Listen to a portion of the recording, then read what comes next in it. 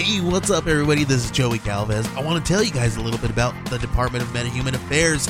This one is a story about a team led by a retired sidekick, 2 felons, a failed actor from Broadway, and a reprogrammed cyborg. But their first mission is to stop the criminals who have robbed a bank, and they will have to set the world at ease. You're going to get 180 pages of entertainment, action-packed awesomeness right here in the first 6 issues in a collected hardcover volume 1. All you gotta do is head on over to Kickstarter.com and type in the Department of Meta-Human Affairs or DMA and check it out right now.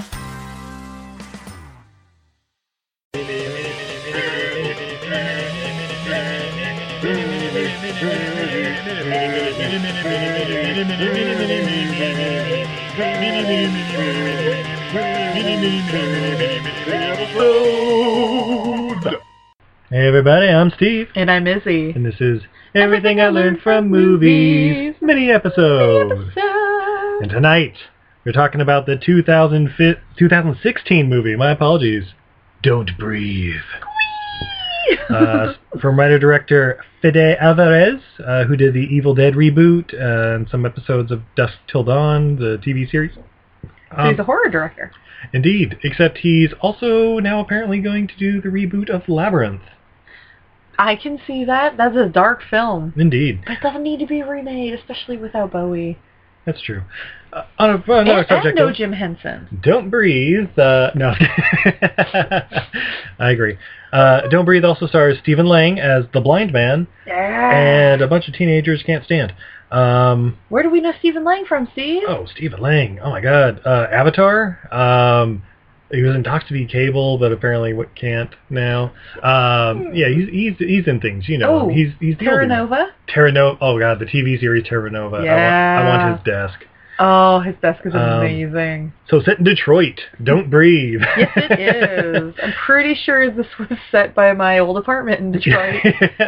Yeah, every teenager was like, oh yeah, I know where that is. It's just down 4 Mile Road or whatever it is. No, all the miles is how many miles you are from Detroit. So none of the mile roads are in Detroit. 4 Mile Road's 4 miles from Detroit. 8 Mile Road's 8 miles from Detroit. Oh. That's how they work. There we go. Yeah, no, it was off of Woodward. Woodward. There we go. My apologies.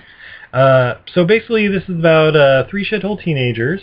Oh, they are total shit stains. Yeah, all of. I think that's the number one problem I had with this movie. I wanted them to die. Yeah, they don't really have redeemable qualities. Yeah, but they basically decide they see something in a newspaper or something about a guy getting a nice big cash settlement, blind guy. Because his wife and daughter were killed in a in a car hit and run, or car accident. Yeah, car accident, and I think the lady was drinking or something. But basically, he just lives in the house. Apparently, he's super duper security. So the guy's like, oh, he's got to have expensive stuff in there. He's got to have the money. Oh yeah, because so one of the guys. So it starts off with one of the kids. His dad works for the alarm. He works for an alarm company. Yeah. His dad is one of the security officers they send out if the alarm goes off. He's friends with a chick whose mom is abusive to her and her 4-year-old sister. 6-year-old, which really young sister. Very unclear whether it's her daughter or her sister. Yeah, we were thinking that too. and then her shit stain of a boyfriend. Yeah, who's just pure asshole. Obviously, the first one to go. Spoiler! But they break in, and it's like, okay, he gets robbed. What happens next? Oh, who installed the security? Oh, this guy did. Okay, they're going to jail.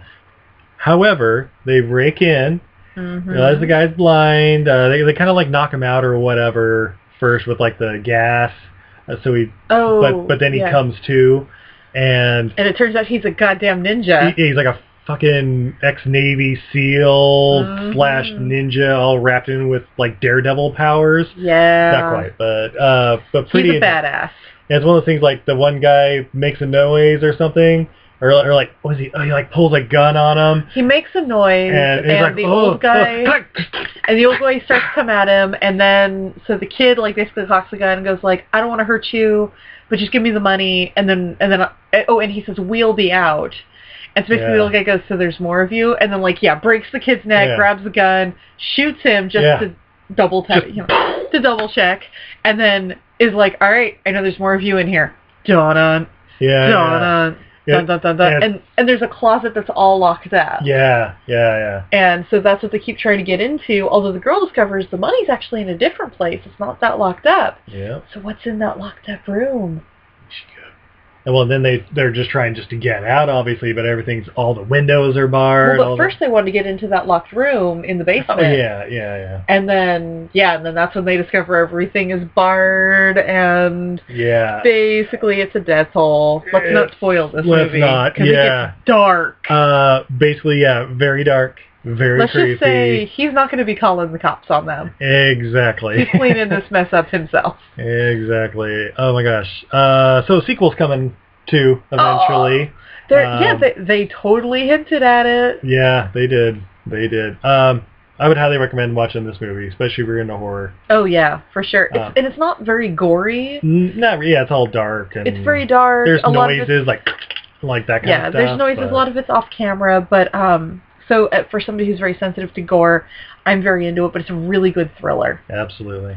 And it definitely hints at some super dark shit. Yeah. Dark shit happens, and then it hints at much darker stuff. Exactly. Whatever you do, don't try to fill in any plot holes, because you won't want to. No. So until next time, I'm Steve. And I'm Izzy. And this is Everything I Learned from Movies. Steve's Turkey Baster. Stop.